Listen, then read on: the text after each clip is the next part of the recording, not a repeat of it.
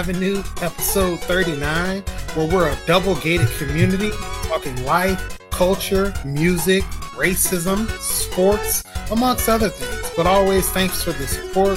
Please subscribe on Spotify, Apple Podcasts, SoundCloud, and of course YouTube. I am AC3 Savage, joined today by the wonderful El Chapa and the magnificent Marcus Sniffles. How's everybody doing today?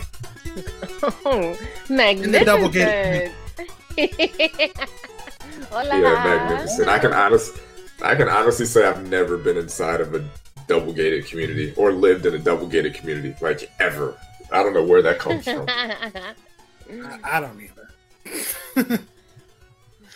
But so we'll go ahead and kind of just get things started for today. It's been a pretty crazy week with a lot of different things going on. So before we get started, I would like to say special shout out to Marcus this week. Made some power plays behind the scenes. So definitely shout out to you. So just so everyone knows, I'm going to read something really quick. So, you know, this is February the 13th. We're recording this. You guys will probably get it February the 16th. So, you know, tomorrow's a very special day.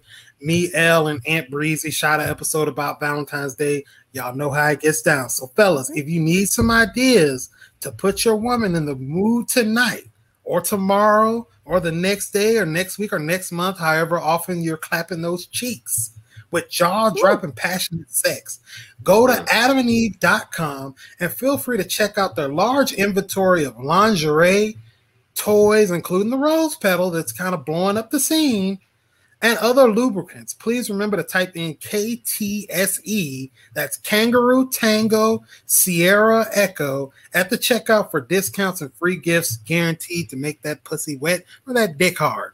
How's everybody doing today? I'm ready for Valentine's Day now. I'm awake. So I want to start out. Thanks to the IRS this week. I checked my mail and they sent me this thing today saying that I got like my second stimulus coming. So I was like, oh shit, you know, I'm about to get some money soon. Go on this stupid ass thing, and I already got the second stimulus. So thank you for the no look, for the foolery today. Balling this up because I don't give a shit about this country. No, I'm just playing. I do. But shout out to Donald Trump, who or Teflon Don, who avoided impeachment. But we'll go ahead and skip forward beyond that. I want to talk this week about a couple things that the rapper The Game said. Basically coming out and saying that bar for bar, track for track, he's the best rapper to ever come out of Compton. I'll start out with you, Marcus. What are your thoughts about that? I mean, Compton is a legendary place when it comes to rap. Like, it's probably only second to New York. What are your thoughts about him claiming to be the boat? Did he say he was the best out of Compton, or did he say he was the best out of California? I thought he said out of California. I thought it was just Compton, but if it's California, that takes it to another level. Yeah, either way, it would be impressive to make that claim. But like, when you first read that, your initial thought is to be like, nah, The Game's not the best rapper out of Compton. He's not the best rapper out of California. And then you kind of think about it, like, there's obviously legends that came out of Compton, like Dre and Eazy and things like that. But when we're talking like lyrics, you know, you have Kendrick Lamar, obviously, he came out after The Game. But Game has put in a lot of work, and he's put in a lot of good to great albums. I said on Twitter that I would put The Game's discography, like his entire discography, up against anybody's. Not saying his discography is the greatest ever, but if I had to pick someone, if someone was like, okay, I got Jay-Z, pick a rapper, I'm like, I would feel comfortable going in with The Game. Not saying I'm going to win that battle, but I feel comfortable. I'm like, you know what? Game's got some classic albums. He's got some hits. And when it comes to like rapping, dude can rap. Like, you know, a lot of people will say Kendrick Lamar, but you look at the Control verse, right? the control verse made a lot of noise when it came out, and it should have. It was a pretty big deal. But we forget what the game did after he left G Unit. Like the game went at an entire crew that was known for rapping hard. Like he went at the biggest rapper ever. He went at that guy's crew that he used to be on. He went at guys that like wrote hooks for him. So he went against people that had the backing of Dr. Dre and Eminem, and he won those battles. Like you take what is it, like 500 bars, 600 bars, any of those verses, and you put that against the control verse, the game wins that one. All the game's diss tracks are better than Kendrick's diss track. Like the cipher he did in the BET Hip Hop Awards is better than the control verse. So the game is a really, really good rapper. Like his floor when it comes to his albums is pretty high. He doesn't have a bad album in his catalog at all. So he's got a case. I'm not saying he's right, but he does have a case. And I agree with you 100%. I've been listening to the game. I mean, it came out in 2005, so, pretty much my entire adult life. And he's put out a lot of good albums, a lot of good tracks. The documentary's probably, it should be in everybody's top 20 to top 25 all-time albums. 1992, which is a little bit more recent, was another one I would say, if you're not saying classic, it's damn near classic. Just didn't get a lot of radio buzz. Diss tracks, 300 bars is probably a top 5, top 10 diss record of all time. 120 bars. He had the Jesus Piece album, the Red album, Doctor's Advocate, the documentary 2, LAX. Like he has really put the work in to be called an all-time great, not just out of California. If we reduce it down to Compton, I'm comfortable putting him up against Schoolboy Q, Kendrick Lamar, Dr. Dre, Eazy-E, Ice Cube. I know Snoop Dogg is LBC, but Snoop, any of those guys, like I'm comfortable and confident as well to put him against any of those. Either you drag out the whole California and we want to talk about DJ Quick or E40 or Too Short, I'll put him up against any of those in any which way that you want to say, like whether it's he can write any type of song. I don't know about his freestyling skills. Diss skills are A1. Like he's on par with the best of the best. He's a great artist and he does have a point. And I do kind of feel like to an extent, because of the way he left G Unit, probably leaves a sour taste in some of our East Coast people's, mouths, because of course G Unit was huge when he went after them with the G Unite campaign. Like they were the biggest group with the biggest artists and he was coming directly at them. And I think sometimes that'll leave a sour taste in people's mouths. Similar to, I know people that will big up Biggie, and I know I'm kind of switching subjects a little bit. They'll big up Biggie, but because Tupac dissed Biggie, they'll then say, oh, well, Tupac has no classic albums. Oh, well, Tupac was just a volume rapper or blah, blah, blah. And it's like, sometimes you have to start to look beyond that and look at the actual body of work. I know for me, I've had a lot of conversations with South Breeze about it. I really didn't necessarily care for Doctor's Advocate as much, but I think looking back in retrospect, it might be more so because you're coming down from a classic album to just what I felt like was a good album. And then it was very West Coast with the sound. And me being, I lived on the West Coast for about 4 years, but predominantly I'm dirty South, with the goals in my mouth and all that. And I use a lot of Ebonics. But beyond that, everything else has just been great. So I definitely can. I see where he's coming from. Kendrick Lamar is a great rapper. He'll probably be an all-time great as well. But I just don't see it. Like I can see where Game is coming from. So why do you guys feel as though this is coming to be now? Like, is he trying to make a point? Is he trying to prove himself? Like, when was the last time he had music?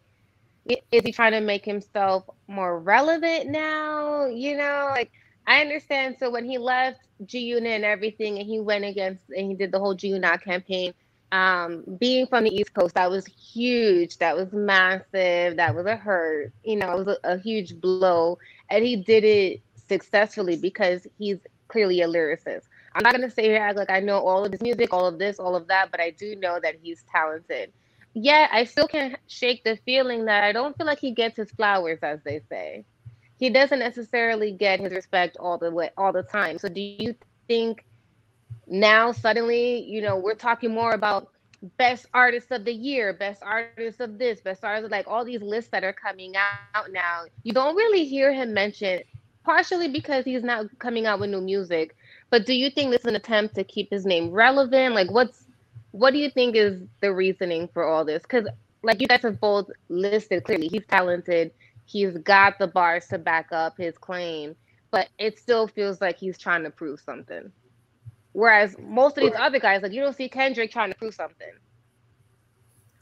I think well, he did say after his last album, he did put out a project in 2019, and he said after that he was done rapping.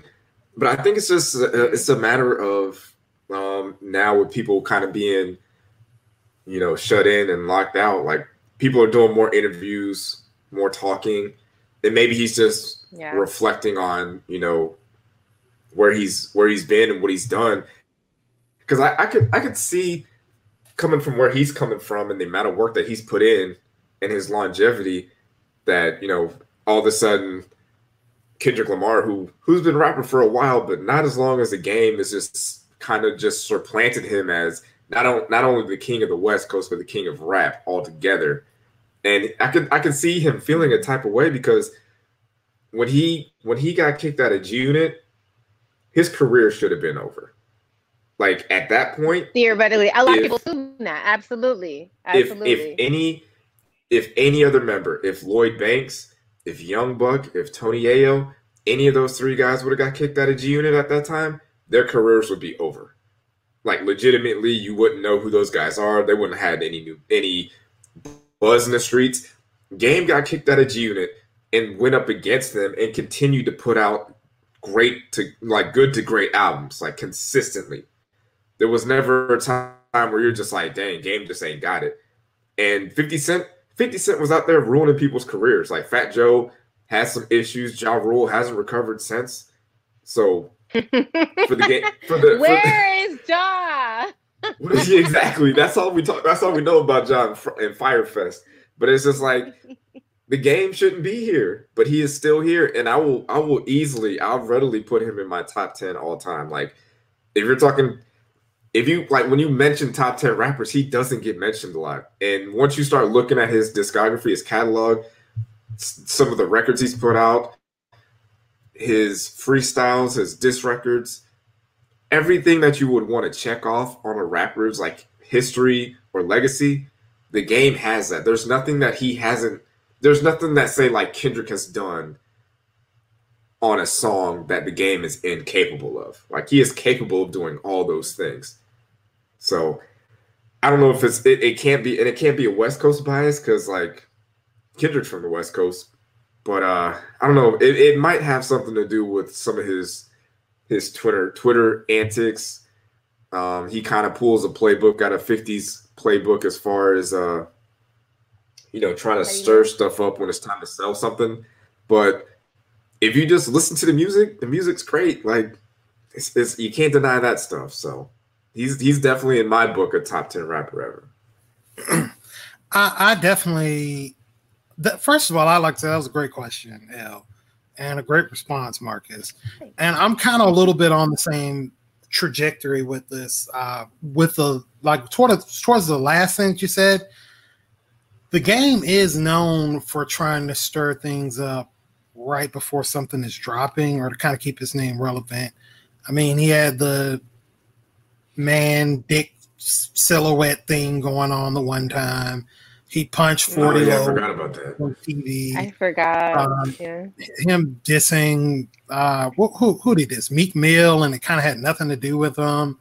Like he's done some things, and it's like, what are you doing? Like this has nothing to do with you. So I don't know, but I definitely don't. Other than that, I don't have really too much to say, because I just agree with Marcus like 100%. I mean, he can take the claim. Yeah, go ahead. It's annoying that he has. It's annoying that he does that because he doesn't have to. You know what I'm saying? Like Rick Ross doesn't do that.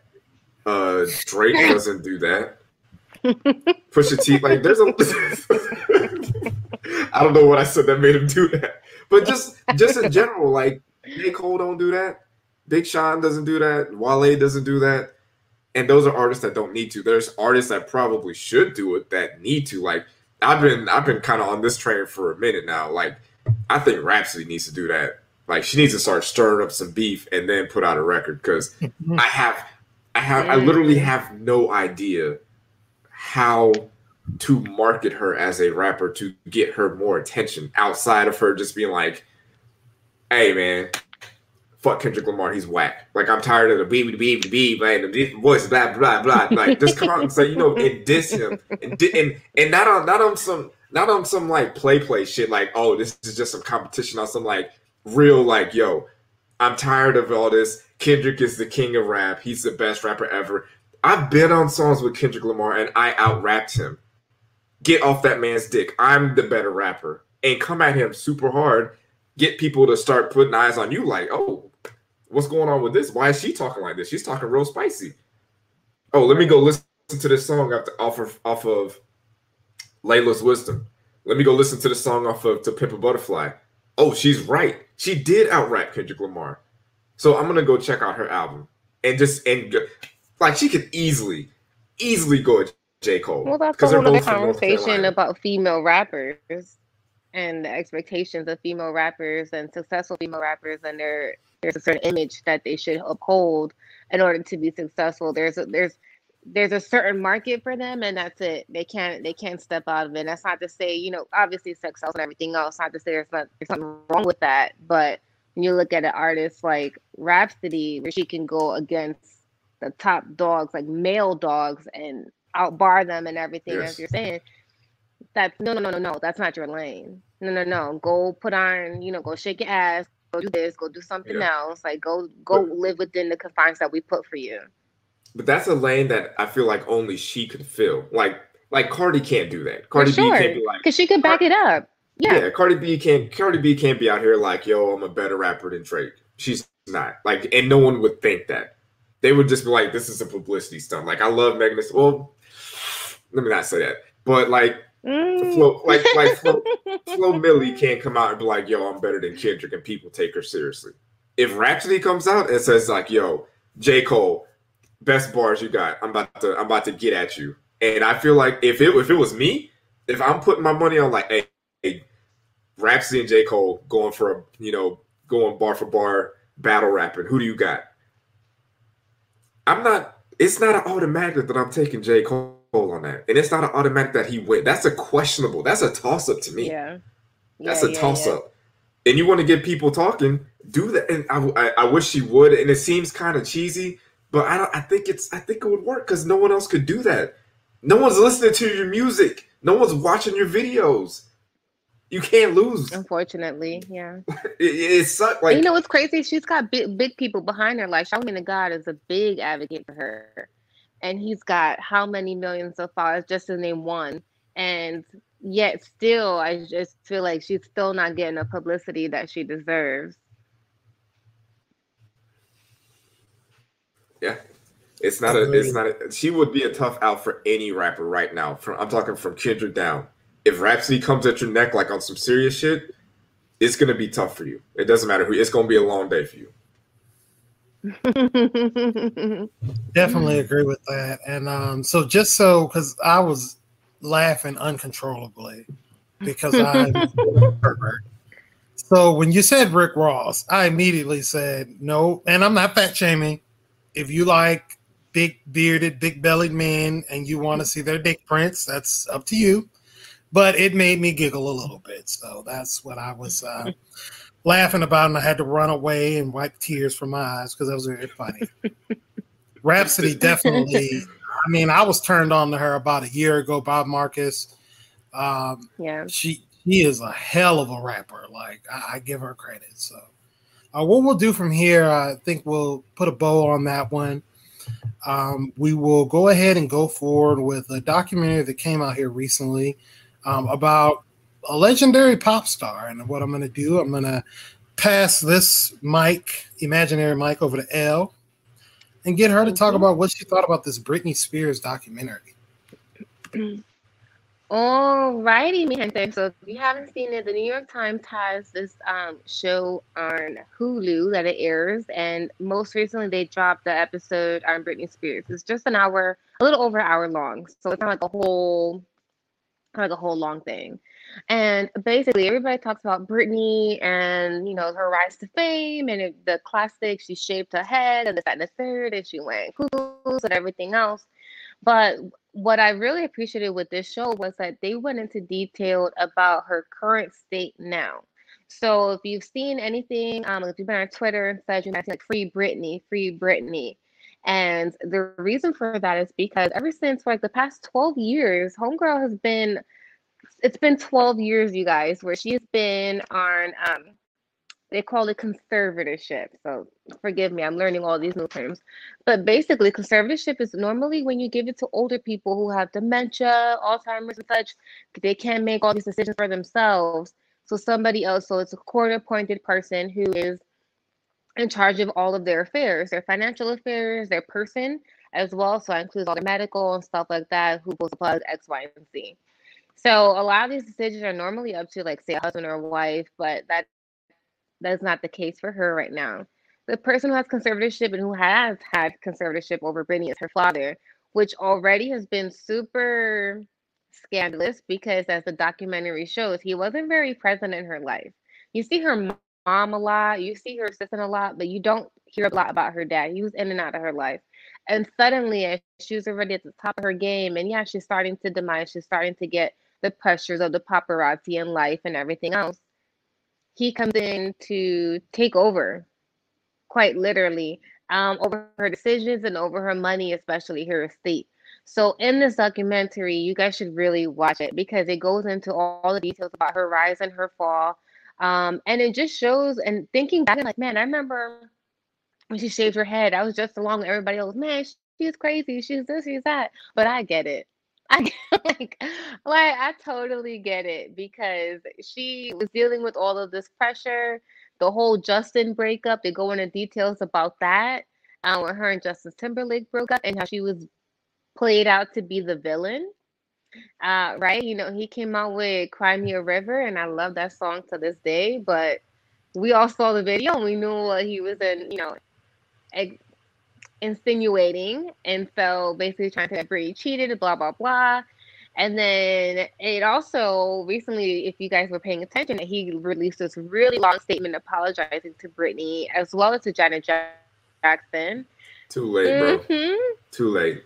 It took how many fucking years? Too late. But he released this long ass statement apologizing and just acknowledging his role in it was quite misogynistic when you think about it, and just the privilege that came with being a male in the industry and X, Y, and Z, and just apologizing for not sticking up for what was right and going along with all these things and blah blah blah blah blah. Honestly, I didn't read the whole shit. I just kept scrolling because I felt the same way. Too little, too late. You were super late. When he accepted to do the Super Bowl a few years back, I thought that was all bullshit, and that's when I already lost some respect for him at that point. Like, how dare you? And even with this whole thing with Britney, what's that? That happened in 2004. The Janet Jackson thing. That was 2004. It's 2021 now, and you're just now coming around to apologize. Did you apologize to her, or did you just put that out in the public? Did you send out a text? Did you DM Janet Jackson like, hey, let me it would seem more personable if he actually called or DM Janet Jackson or Britney Spears in private, talked to them, had a conversation, try to build some sort of relationship, and then maybe later on come out and do it publicly. Because if you're Britney Spears or Janet Jackson and you haven't had a conversation with this man since 2004, and now all of a sudden he's showing all this contrition and, oh, I'm so sorry, and I did this, I shouldn't have did that, I should have whatever. And you're just sitting here like, wait, what? I haven't talked to you about this. You haven't apologized to me. This is another performance by Justin Timberlake. This isn't real. And this is all me assuming that he hasn't done anything behind the scenes. But Yeah. you probably haven't talked to, like, at least Janet. That Super Bowl moment was in 2004. I was in high school when that happened. I'm a grown ass man with kids now, and you're just now apologizing. Like, I don't know, man. I haven't. It's hard for me to like say like I don't like Justin Timberlake's music, like because I do. I like the music he did on the Troll soundtrack because my kids listen to it, so now I listen to it and I actually like it. I like the stuff that he did with Pharrell. I like the stuff that he did with the Neptunes, or not with the Neptunes and the Clips. The songs he did with Beyonce, I like those songs.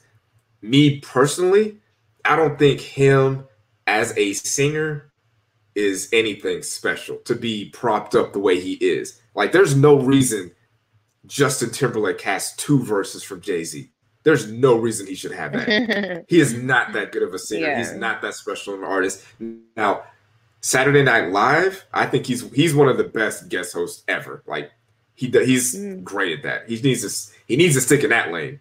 But acting and as a singer, the way we prop him up on this pedestal like he's some sort of legend, the legendary JT, no, he's not that. That comes from the glory days of being in a boy band. So being in that boy band, I mean, I love everything still. I listen to them still. But that came with a lot of privilege. And that was something that was pointed out in the documentary as well, as far as like when Britney came on the scene, there wasn't any other female artist like Britney Spears, let alone her age.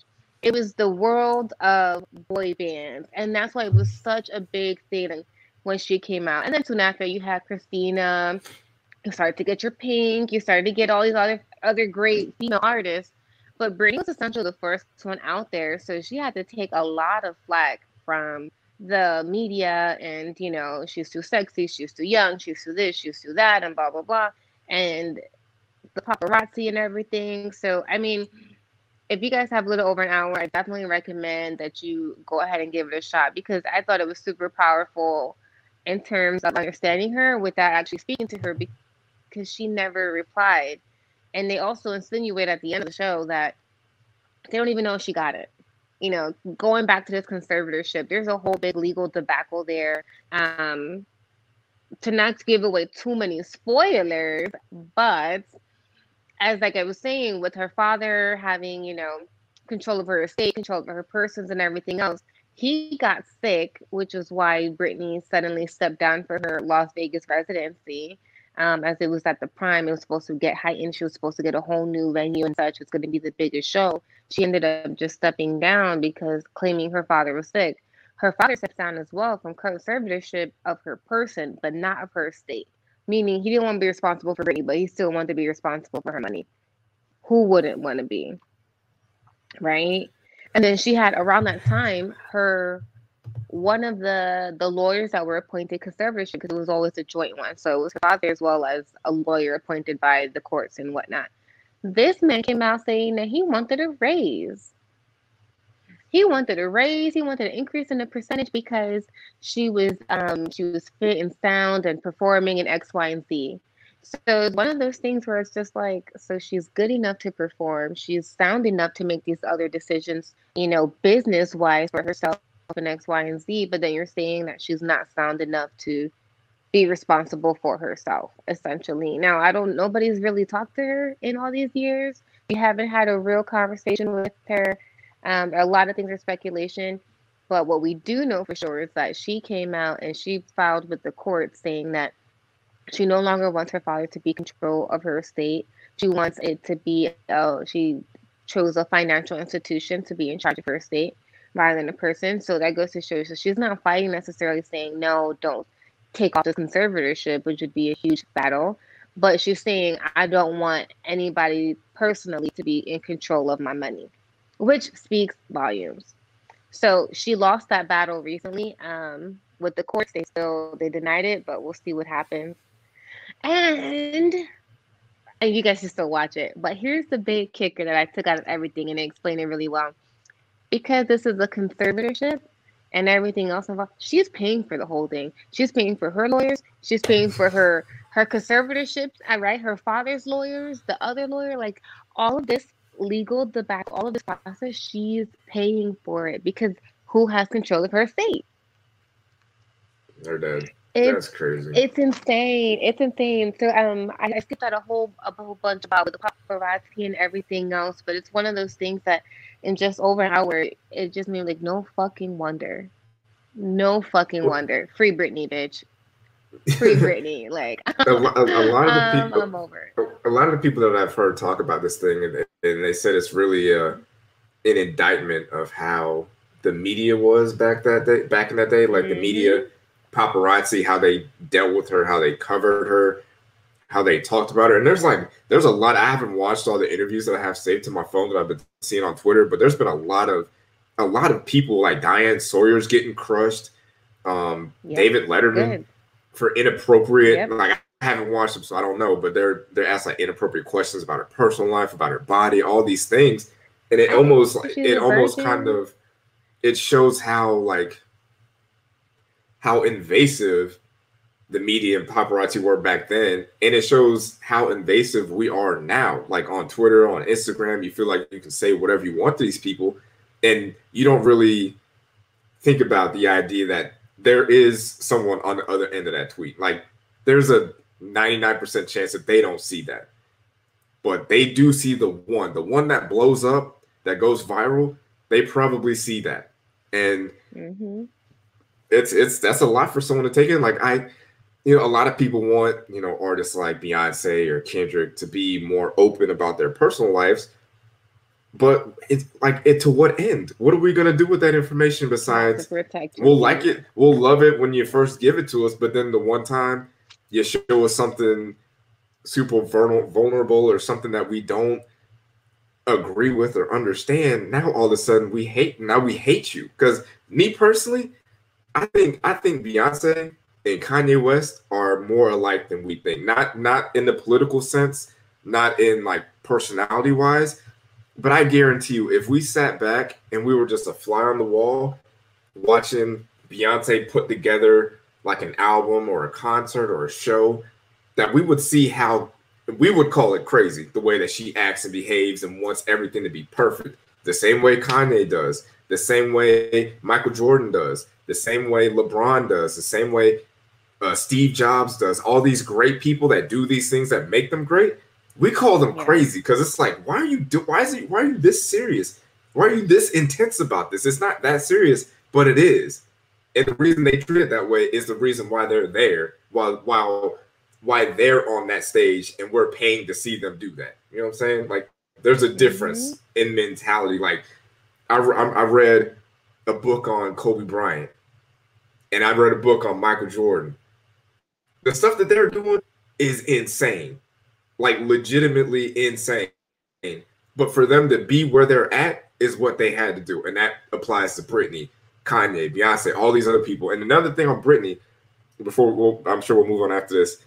I know a lot of people were talking about the Buss It challenge with Chloe, saying like, oh, why is she doing this? She's, is she too young to be doing this? And I looked up her age. Chloe is 22. When Oops, I Did It Again came out, Britney Spears was like 17, 18. And I'm willing to bet, because nowadays it's different. Nowadays we got more women out here being video directors on set, making sure people are comfortable. If we go back to that point, when Britney Spears was doing that video, wearing those outfits, dancing like that at that young of an age, how many supportive women do you think was around her? How many do you think a woman? I don't know. Do you think a woman directed that video? Do you think it was just or was it just a set of grown ass men watching this 18, 17, 18-year-old gyrate all over the floor? Like, that's tough to deal with. The fact that Britney Spears is still alive is honestly a miracle, because she went through a lot. Like, if you look at the stuff that she went through, like personally and with the media paparazzi, a weaker person would have killed himself. Honestly, a weaker person would have killed himself. So to run around and call these people crazy and weak is pretty dismissive, honestly. Especially when you think about so many people think about Britney Spears and the shaving of the head and the attacking with the umbrella and the entire meltdown And just imagine that was a big story back then when it happened, but that was when social media was really in its infancy. Imagine if something like that happened now. And then just like kind of compare and contrast. So she's definitely a strong woman that has been through a lot. Sometimes I do wonder because I'm like, okay, this was a real megastar that is still living that we don't even hear from anymore. Like she's just gone. This is like why. doesn't exist. And just to This talk is why. just for a quick second before we switch over to Marcus Music Minute, me and South Breeze, we went to Tampa once to see Kanye West live. And I know, Marcus, you've gone with him as well. During his set of his show, he would stop and direct people that were, you know, the behind the scenes people, the tech people, to switch lighting, lower and control different aspects of the music. Like he is really in tune with everything that goes on in his shows. So I can only imagine what he's like behind the boards, or just how obsessive and how quote unquote crazy you have to be that type of perfectionist. I mean, he was yelling at people about this mountain prop and which light from this area should shine here and there. I was like, what the hell? Yeah. But that's what it takes, though. Yeah, it does sometimes. You really want to be there. Bro, sorry, I don't have corona, but we will go ahead and this is about the year anniversary when it first arrived to the United States. But what we'll do, we'll pause, we'll take a break. We're going to go to Marcus Music Minute, and he's going to have a little bit of advice for one stallion.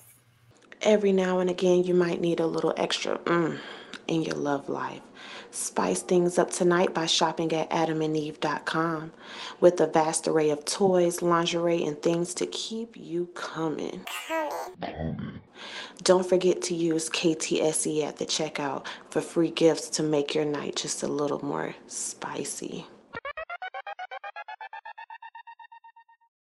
I went back and I listened to Good News by Megan Thee Stallion, and it's a fine album. Like it still holds up. Like the singles are still fine. Like the songs are good. I still like the mix that I put together for it better than that.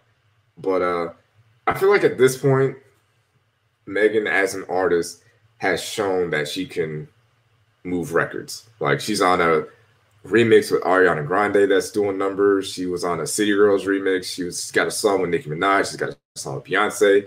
She's got a bunch of songs with the baby, whatever. Like she's a proven commodity at this point.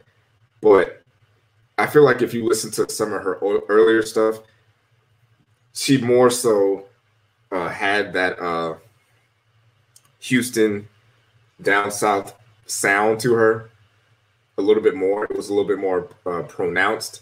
And right now, I could kind of see if she continues to go in the way she's going to be just a better version of Cardi B as far as a rapper, where it's just going to be popular songs, sounds that, you know, the general public can listen to, sounds that can play anywhere from like, you know, what is it, like aerobics classes, you know, spin classes, Zumbas, anywhere, like where you can just play it and everybody likes it. Everybody can enjoy it because they understand the sound. It's more palatable.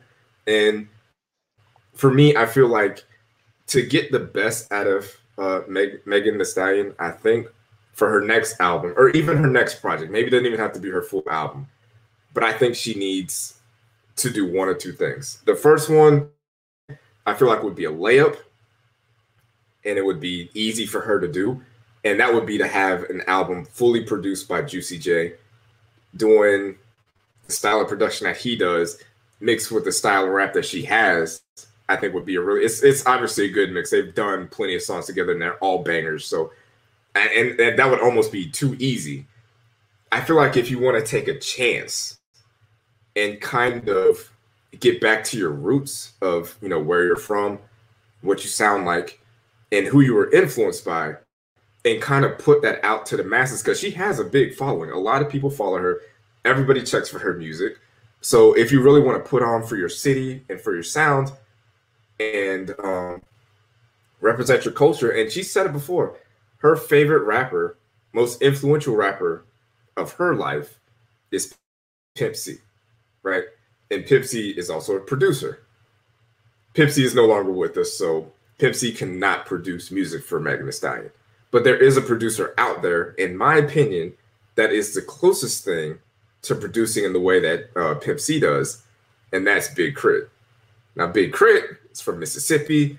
He does have that, and he's also heavily influenced by UGK, Pimp C, Bun B, and all that. And if you go back and listen to some of his songs on his own albums, they're super soulful, really bass heavy, just real, like them things like knock. If you're someone that likes to drive around in the car and listen to music, Big Crit makes that music for you. And I'm not saying that the music Megan Thee Stallion makes now isn't soulful, but it kind of isn't soulful. You know, there's not really anything behind it as far as production wise. It's mostly, is this going to play on the radio? Is this the type of song that if you hear it on the radio, you're going to listen to? And I feel like if you give her something that has a little bit more substance to it, a little bit more meat on the bones, then you can get more out of her as a rapper, as an artist. Maybe get something a little bit more personable. Maybe get something that's a little bit more slowed down. Not saying that she has to do that, because I'm a big advocate of, if you want to rap about sex, please do it, because I will listen to you do that, because I like to listen to that. No problems for me. But if you want to, I'm also more of a person who's like, especially when you're in that position, and I've said this about Drake too. Like, I feel like Drake should take more chances, because he's established that he's a megastar. He's going to do 1 million. You're going to watch his videos. You're going to listen to a single. You're going to buy his album. You're going to see him on tour. It doesn't matter what he does. I don't want to say I was offended, but I was kind of offended when he was making Views, I believe it was. He was doing a press run about Views, and he said he had an album that he really liked, and it was more of the melodic, more of the singing. Mm-hmm. But then once he realized what all he had, he was like, I don't have enough rapping on this. There's certain people that I have to sell to that aren't going to understand what I'm doing because there's no rapping. So then he went back and just added rap songs on there to be more palatable to the general public. And it's like, don't do that.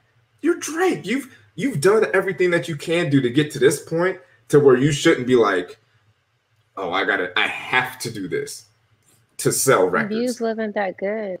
Exactly. I mean, like he's reached the, but it wasn't that good. It's still it sold. It doesn't matter what you do. So it's just like, take a chance, do something different. And Megan Thee Stallion doing a full EP or a full project with an artist, a small artist compared to her, like Big Crit, that's a big risk and that's a big chance. But if it goes the way that I see it and I hear it in my mind, I feel like it's a perfect mix if he is able to get something out of her. And the sounds are going to, like, you might not hear a lot of there might not be a single, quote unquote, if Big Crit does your album, but I feel like he would get the best out of you, the best lyrics, the best songs, the best emotions, best feelings. And, you know, artists like Megan, artists like Drake, like Kendrick don't care. Like Kendrick made To Pimp a Butterfly. That was totally left field. But he didn't, but he had reached the point where he can do that. He's got, I don't want to say he's got leverage, but he can do that because he's an artist, and he will put his art first, not selling records, not being popular, because people hate, like, people go back and revisit, change history on how To Pimp a Butterfly was perceived when it first came. People hated that album when it first came out. Nobody liked it. Nobody did. But over time, once you start to understand it, you listen to it, you start ignoring people that get on Twitter and call something a classic or trash within 12 minutes of listening to it. You start to see, like, oh, this is something different. This is more artistic. This is something I'm not hearing anywhere else.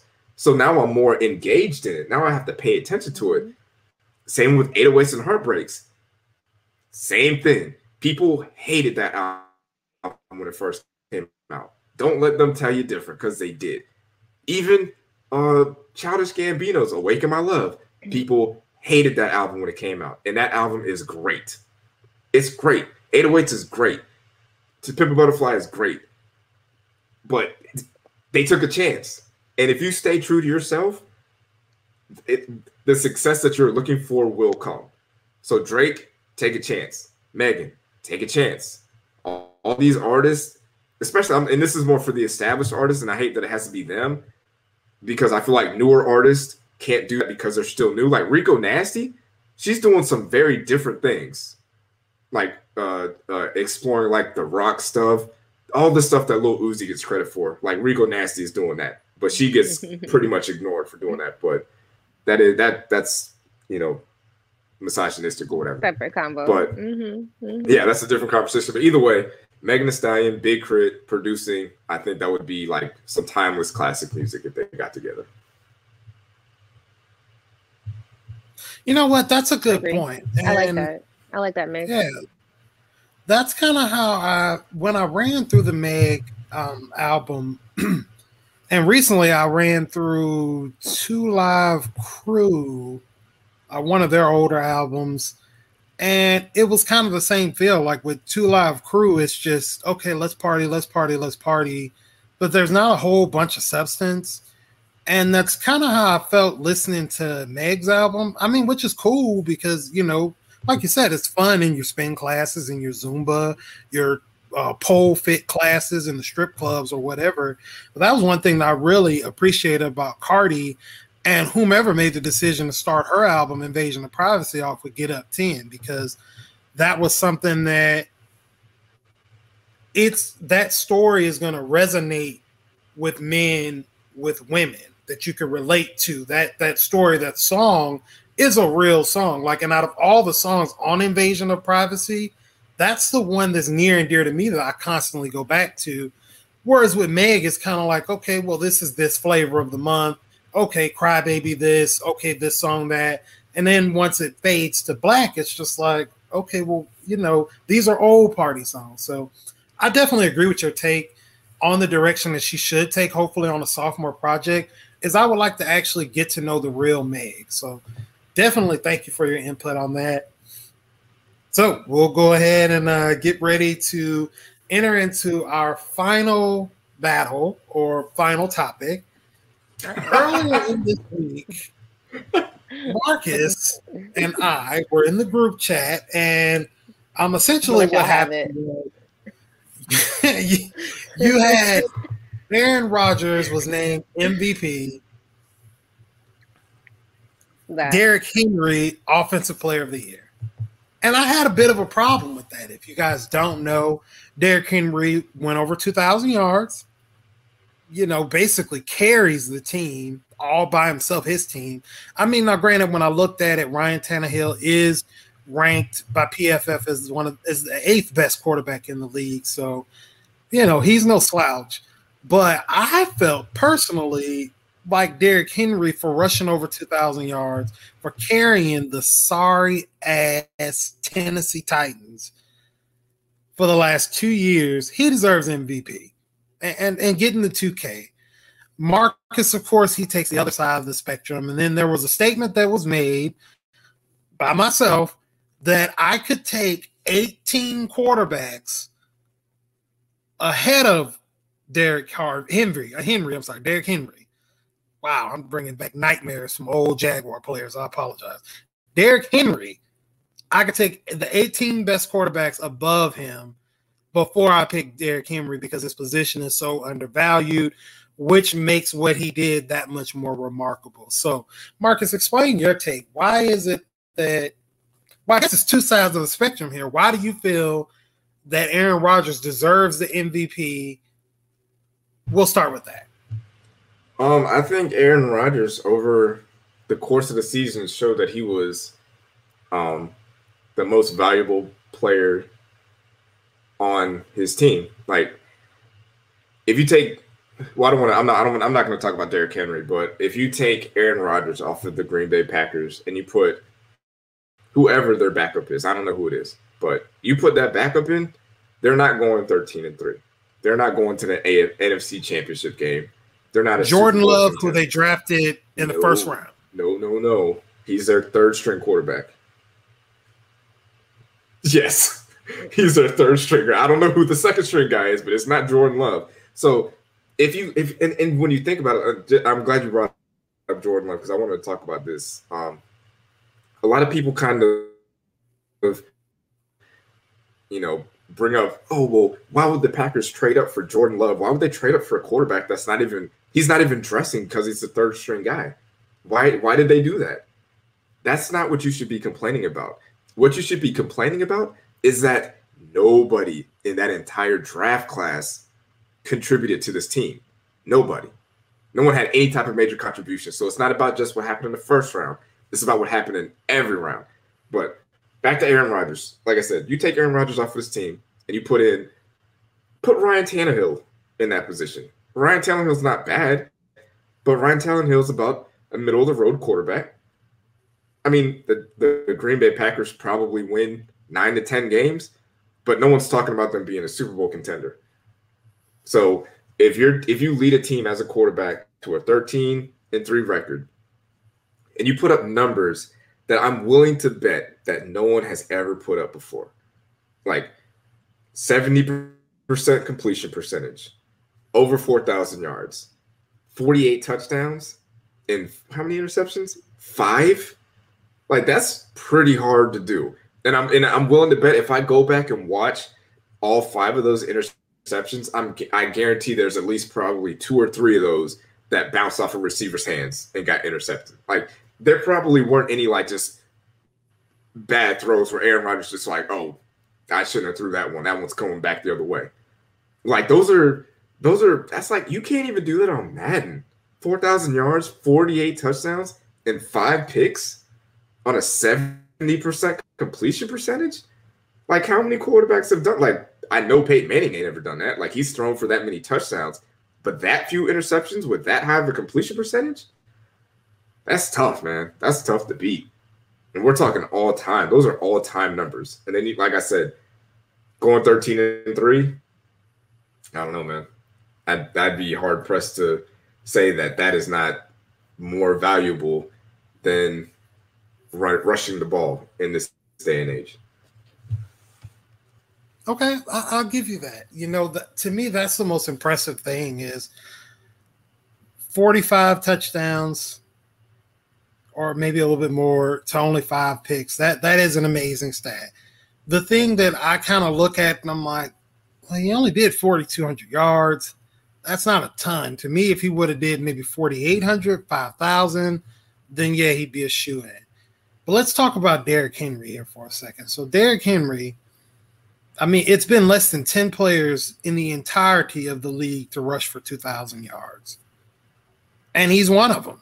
He's one of the guys that did it. He put up 5.4 yards a carry, 17 touchdowns, and carried the team on his back. Now, this is my argument to make him the MVP. I feel like Derrick Henry is so far ahead. I mean, he's probably a good 600 yards ahead of the next best top rusher in the league, just based off of what happened. He plays a position that's been so devalued that I know for Jacksonville, we had an undrafted free agent that, put up over 1,000, 1,400 total yards. He wasn't even drafted, wasn't even thought about. And you have Derrick Henry, who we routinely see carry the Titans to victory. Like, I want to say they won 10 games, and you bet your bottom dollar he was the lion's share reason of winning that. And I just feel like both of them are amazing seasons. And I'm kind of like, well, why wouldn't he win the MVP and have Aaron Rodgers as the offensive player of the year? I mean, this is a guy that does everything for the team. But, I mean, I guess in the grand scheme of things, after further thinking about it, maybe it is because the position is so devalued. Maybe you can take 18 quarterbacks and get them, an average. I could take the 19th quarterback with Derrick Henry and probably still make the playoffs. And I could probably take the worst running back in the league. I could probably take Joe Snow from wherever with Aaron Rodgers and still win 10, 11, 12 games just because he's so dynamic. So, I mean, I guess in the end, hearing your argument, I have to agree with you. Aaron Rodgers, he deserved it. The 45-5 is a ridiculous stat. Like, well, I was looking at the numbers. Like, I looked at Peyton Manning. Peyton Manning has only one season where he did not throw double-digit interceptions, and he threw 9. Like, Drew Brees has a couple of seasons where he threw for like 7 and 6 and 5, but he also didn't play every game that year. And those are like, you know, I didn't look at Tom Brady, but I'm willing to bet Tom Brady doesn't have a season where he threw less than 5 interceptions. And like you said, the guy in Jacksonville, undrafted, came out of nowhere, and he rushed for 1,000 yards. Like, the Colts running back, 2nd round pick, he was the 3rd leading rusher in the NFL. You know, and was probably the 2nd or 3rd most important person on our offense. So it's like, if you look at the top 10 rushers in the NFL, as far as statistics goes, and you take them and you put them in the spot that Derrick Henry was, I'm not sure how good the offensive line is, but I'm assuming that offensive line is great if he's rushing for 2,000 yards. But I mean, how do you feel about the Titans if instead of Derrick Henry they have Dalvin Cook, or they have Aaron Jones, or the guy from Jacksonville, Nick Chubb, Melvin Gordon, Ezekiel Elliott, Alvin Kamara, Kareem Hunt. Who else we got? Connor. Like, I feel like I could name a bunch of running backs that you could put in those positions. Marcus, you already won. Well, I'm not. I conceded, you man. already won. You made your point. I'm not saying that any of these other guys rush for 2,000 yards, but I'm not saying that the Titans are like that much worse without Derrick Henry, as opposed to if you take Aaron Rodgers out and you put, like, you know, Lamar Jackson, who was obviously great, but he's still not Aaron Rodgers. Like, I don't know. My bad. I feel like I'm rubbing it in now. Some of the stuff. Yeah, you just a little bit, just like with the Washington Wizards thing. But, you know, we'll hope alive. So we'll go ahead and wrap it up. I'm like 0-10 this year against Marcus Niffle in debates. I don't know what's going on with me. It's been a rough 2021. Any closing thoughts, you guys? Anything that you would? Well, I do have a closing thought real quick. So I have my Jaguars not ski mask. Damn. Whatever this thing is. What is this called again? I'm sorry. I wasn't. It's a beanie. Okay. My Jaguars beanie on. So this week, Jacksonville, we've hired a new coach about a month ago, maybe a little less, Urban Meyer, who had prior allegations of hiding or concealing one of his assistants being an abuser of women, beating his wife. So he got suspended for that, took a couple of years hiatus, comes back to coaching the NFL. Now he picks this Chris Dole guy to be a strength and conditioning coach. Now with Chris Dole, he had 50 players from Iowa to come out and testify against him for saying things allegedly of, hey, if you don't perform harder or work harder, we're going to send you guys back to the ghetto. Other racially insensitive things, other tone deaf things. Urban Meyer tried to slip it under, like, kind of just slip it on by thinking, hey, he's just a strength and conditioning coach. We can do this. Black Twitter caught a hold of it. You know, it caused an uproar. Jamel Hill made some statements about it. ESPN blasted him about it.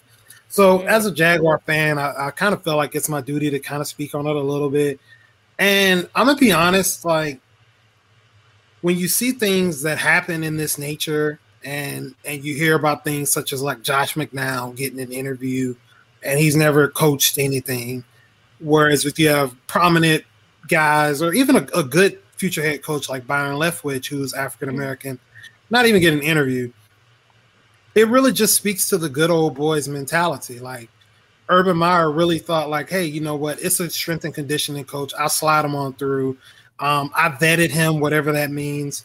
And I feel like, you know, he's apologetic for it. Now to put it in the context, Chris Dole was essentially paid $1.1 million to leave Iowa and, just kind of split, be done with it. And for me, it's almost like a slap in the face. As a black person, like, how could you be so tone deaf, or deaf, should I say, to where you would hire somebody that would make, now it's not the worst comments. He didn't drop the N with the ER, but to threaten players, and I know myself, South Breeze, Marcus, we played high school ball.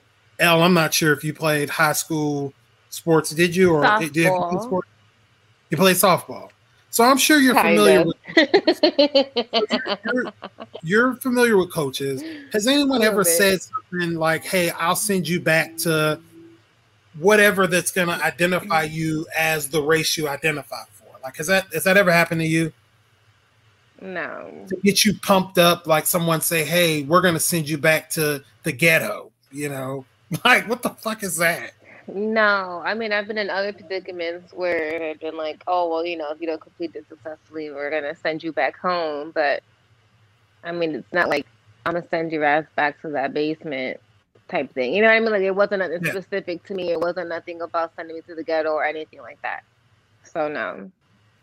Okay. What about you, Marcus? Have you ever heard anything like that? And I mean, now, trust me, now we've shared a coach. And so I know you've heard whistle dick and other. Yeah, go ahead. Yeah. I think they're worse for guys. Well, the thing is that point that out. I don't think it's it's a different type of tough on girls. I think a lot of people kind of take the whole like, well, did he say the N-word? Well, then he's not racist. Like, a lot of people kind of throw that out there, and it's like, there's other things you can say that are like racially insensitive and racist that don't imply the N and the ER. So I'm almost certain that I've had football coaches or any type of coach insinuate something or outright say something that is racist. And when you're like in that position as like a high schooler, like you're still kind of young. He's still an adult. Most of them are teachers. They're in a position of power. They're grown, man. You're still a kid. So you almost don't really know how to deal with that or how to handle it. And you don't want to be seen as soft or a tattletale.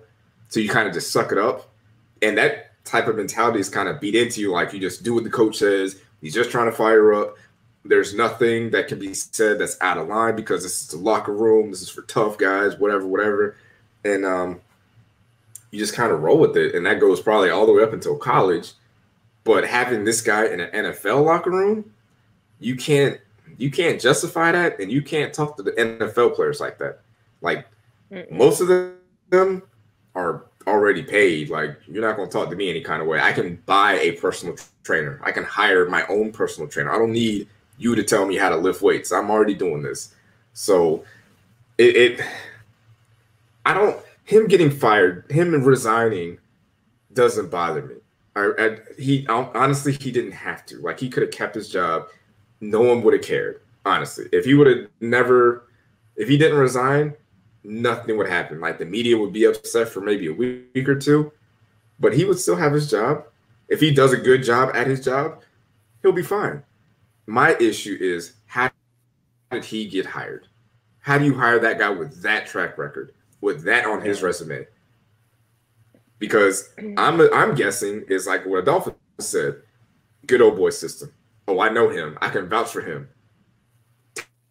Can you? He was better. Because everybody else is saying this dude is racist and trash and he's put kids in the hospital with his workouts, but you're going to vouch for him? Who's the black coach that can do that? That can have that on his resume and get hired? Because I don't know if there is one. All right, and on that note, we'll go ahead and wrap things up. So I'll say it again. Looking for love this weekend. If you need some of those kangaroo pills or extends, definitely, or if you want the rose petal ladies or, whatever it is that you guys do, or sex swing, definitely go to adamandeve.com, type in KTSE, and you will receive a little. Okay, that's a little uncomfortable, but it's Valentine's Day weekend, so I know everybody's getting busy except me because I pulled a hamstring, both of them, thanks to South Breeze.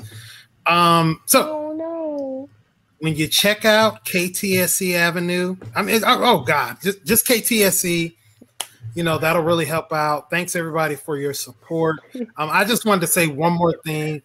It's time, and this ties into what's kind of being said about being soft and stuff like that. On my closing thoughts, we need to let the bashing of Russell Wilson for loving his wife go. We need to let the toxic masculinity go. It's nothing wrong with loving your wife. There's nothing wrong with crying if you're a male. Just let it go. And one day I hope to shed light on the masculine vulnerability that we go through as African American and people of color in America and some of the ways we're taught. But that's for another show. But yeah, definitely shout out to Russell Wilson. Fuck Future. Love your wife. Don't cheat on her. Have a happy Valentine's Day. I'll pass it on to you guys with your shout outs and everything else. Yeah, just shout out to Chan. I didn't see that she was in the chat, so shout out to her for showing up. Yeah, shout out to the Future Hive, man. Y'all some weirdos, man. Like y'all cannot relate to Future's lyrics. So like y'all don't have 6 baby mamas. Y'all ain't having threesomes. Y'all ain't drinking lean. You guys are more Russell Wilson than you think. All right.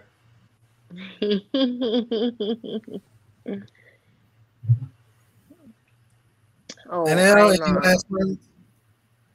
I'm good. I think just the last thought, you guys. I think I'm gonna stop eating eggs. I go to make eggs now, and I just look at eggs. And not even about gassy. I just think about like if this was fertilized, it would be a chickadee. Like that's what I think about. And then I see the little white squiggles, and now I'm like, that's a sperm that almost made it to the egg. And I think I'm just, oh my God. I really think I'm gonna give up eggs. And I've had like fresh, like the real fresh farm eggs that have like the chicken feathers still on it, and I made it even worse. I really should have. I opened one. It was twins. It was supposed to be twins. Like I can't. It looks like normal eggs. Don't get me wrong. There's nothing weird about it per se, but I think I got to give up eggs, you guys. It's been on my mind. If you're saying chicken sperm, I probably would too. And I don't know, definitely. Me, I'm a nut butter connoisseur. Attention. I don't want any nut butter from chickens or roosters. So. Next time you crack your eggs, when you crack it, look for the white squiggles. It's in all of them. Well, if you're into cracking eggs and eating sperm, go to adamandeve.com. Put KTSE. Yeah. KTSE in the checkout. Get a free gift. Get some spermicidal lube so you won't see the sperm in your eggs. We are KTSE Avenue, the double gated community that none of us have ever been in. Signing out. Thank you. Bye.